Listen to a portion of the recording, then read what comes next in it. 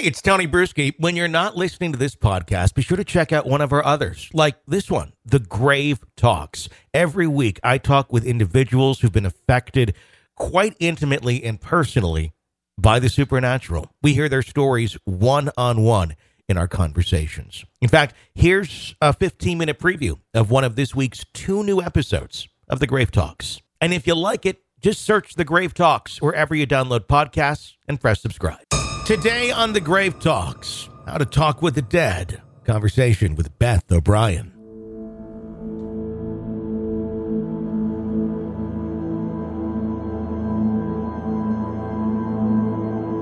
From the age of 4, Beth O'Brien has been seeing and communicating with the paranormal. Although her family dismissed these encounters, Beth knew that she was different. Eventually, she'd grow to learn that no matter where she went, the spirits would follow. This would eventually lead her on a path to understanding her own psychic abilities and how she can help others through her senses. We hear her story today on The Grave Talks. I was about 4 years old, and I remember telling my mom that I saw my great-grandfather laying on the couch, and I described him, what he was wearing, the color of his hair, and then my mom said, that's impossible. You've never met him. He died before you were born. And I said, well, why is he laying on the couch? So that was my first experience of the paranormal. And then, back then at my age, I'm now 55. So back then you didn't talk about anything like that. Growing up Catholic, you didn't talk about spirits or the dead. So it was kind of like, poo-pooed under the carpet. So as a child, I became afraid of it because no one could explain to me what it was or why I was seeing these things. Then at about age 11, I grew up in Tabernacle, in New Jersey, with, the Jersey Devil. And there's a lot of Native American burial grounds there. And I was always frightened to go outside at nighttime. Because the woods out there, the Pine Barrens have some stories. And I remember laying on the couch. Once again, I was watching TV. I was a young child, and the back door handle would keep jiggling and jiggling, which, really scared me. So I couldn't explain that, and nobody could explain anything to me about that.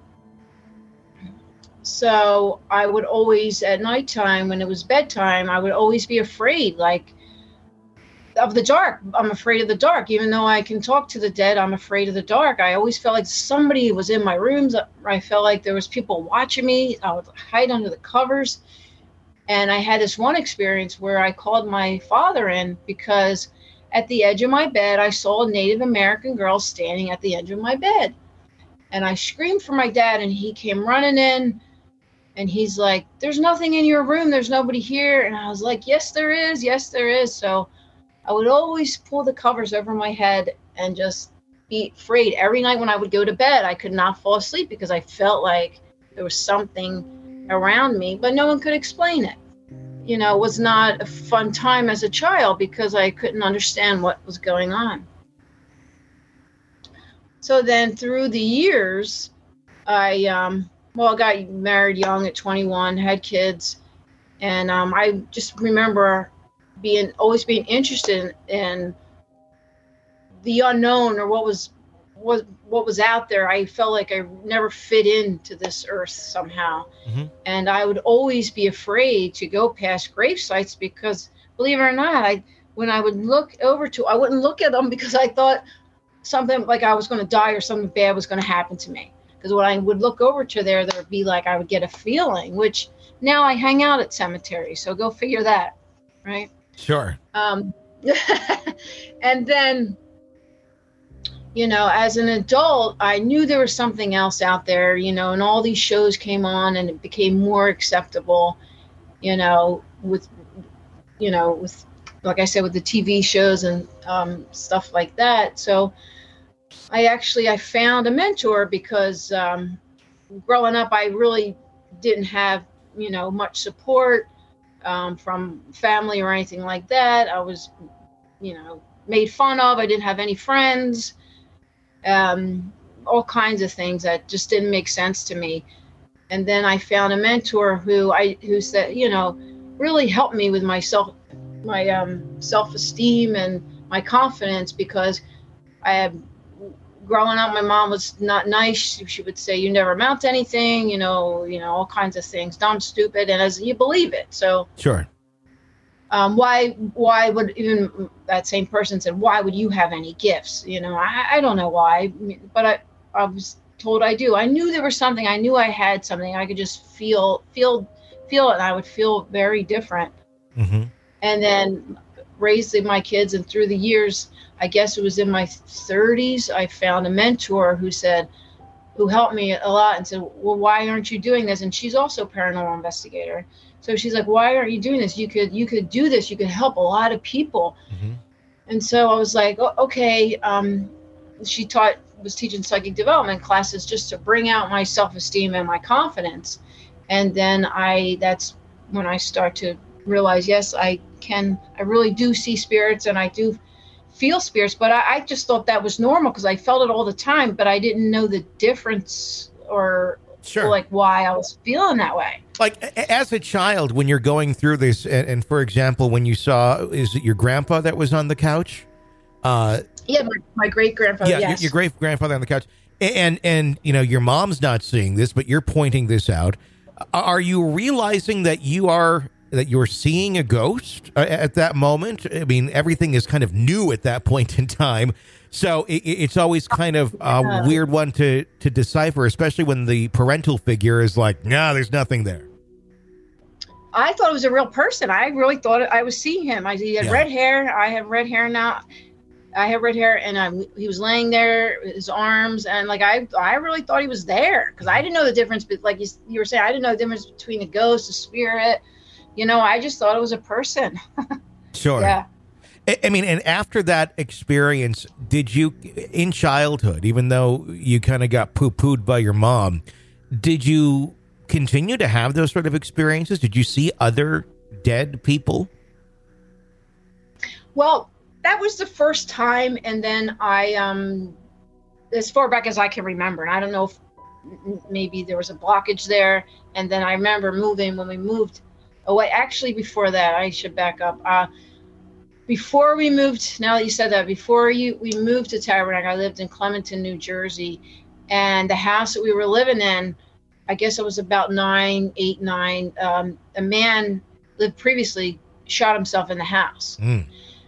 So I would always feel like, and actually my sister saw a black mist crouching down, and I actually, as a child, got pushed down the basement steps, and I thought, wait, and my mom's like, "Oh, you just fell," but the basement, I could not, and in the crawl space, there was something about that, I could not go in there. So that was that time I experienced something, and I'm like, well, I didn't fall. Again, you're lying. Yes, you did. I'm like, okay. So, I was like, well, did I fall? Maybe I did trip, but it felt like I got pushed. So that house was very evil. And then that was right before, that was about 8, 9 years old. And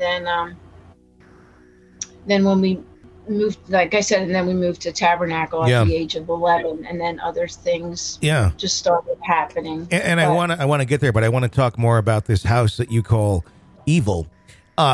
You said a man had shot himself in the house. Correct. But we didn't find that out till after we moved out. Sure. So after the fact, it was after the fact. You didn't know what was going on. So you felt like you got pushed.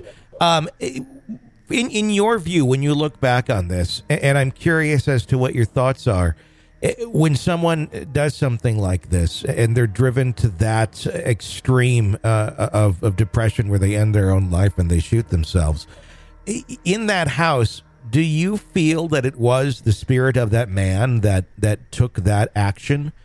Or is there something that opens up and it's just the negativity of it that ends up pulling other things in as well?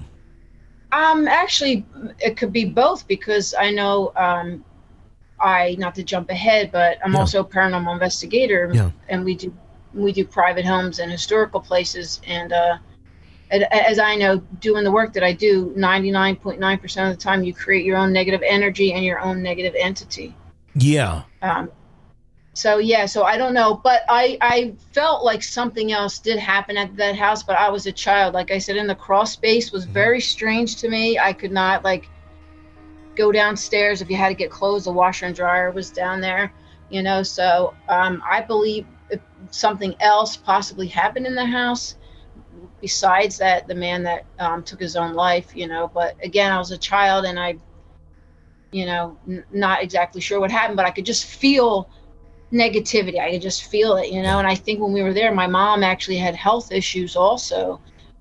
She had a couple seizures when she was there. So, I'm not sure, exactly what was going on at the time, but later on in life, that's probably what happened. Some more activity was in the house that we don't know about. Sure.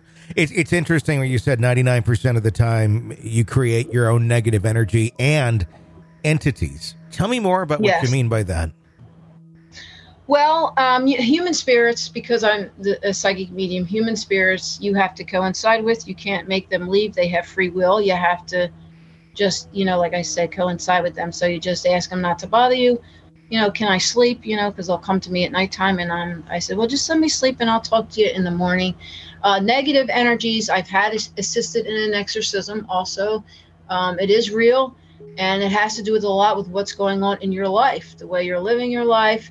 Some people invite the negative stuff in and don't want to get rid of it, but negative stuff have to abide by rules. But you have to want it gone. And sometimes you're in so deep that it's hard to get rid of. So sometimes you don't get rid of it, and then you just live your life like that. You always have that black cloud over you lingering, even after exorcisms, just waiting to get in if you don't keep that guard up.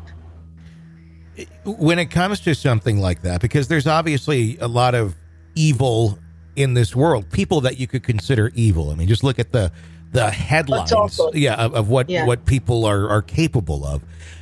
How often, is it out there when you're encountering something that's negative, that it is truly something evil? And when I say evil, I'm saying like demonic, something that didn't walk the earth, versus someone who did walk the earth, was an absolute deplorable human being in their lifetime and still continues to be like that in death. Yeah, I mean, that's very few in between. I personally have not come across something demonic, and I've been doing paranormal investigations for 10 years. Negative energy, you find out, the person may be doing drugs or just not living their fullest life. I truly believe that it also has to do with your protection and your belief system, and you have to truly believe in it. Crosses, metals, oils, crystals, none of them, they don't work unless you truly believe in it. And so far my faith has kept me like that I have not come in contact with something that far or that evil. I'm also an ordained minister also. So it's I try not to go there. I know it's there. I try to live my life the best way I can. But yeah, it's interesting. It's an interesting topic. And I think that it's always going to be there, because I think we're not supposed to have all the answers either. Hope you enjoyed this 15-minute preview of one of this week's 2 brand new episodes of The Grave Talks. To hear the rest and get new episodes every Monday and Tuesday right in your podcast feed, search The Grave Talks wherever you download podcasts and press subscribe, or visit thegravetalks.com.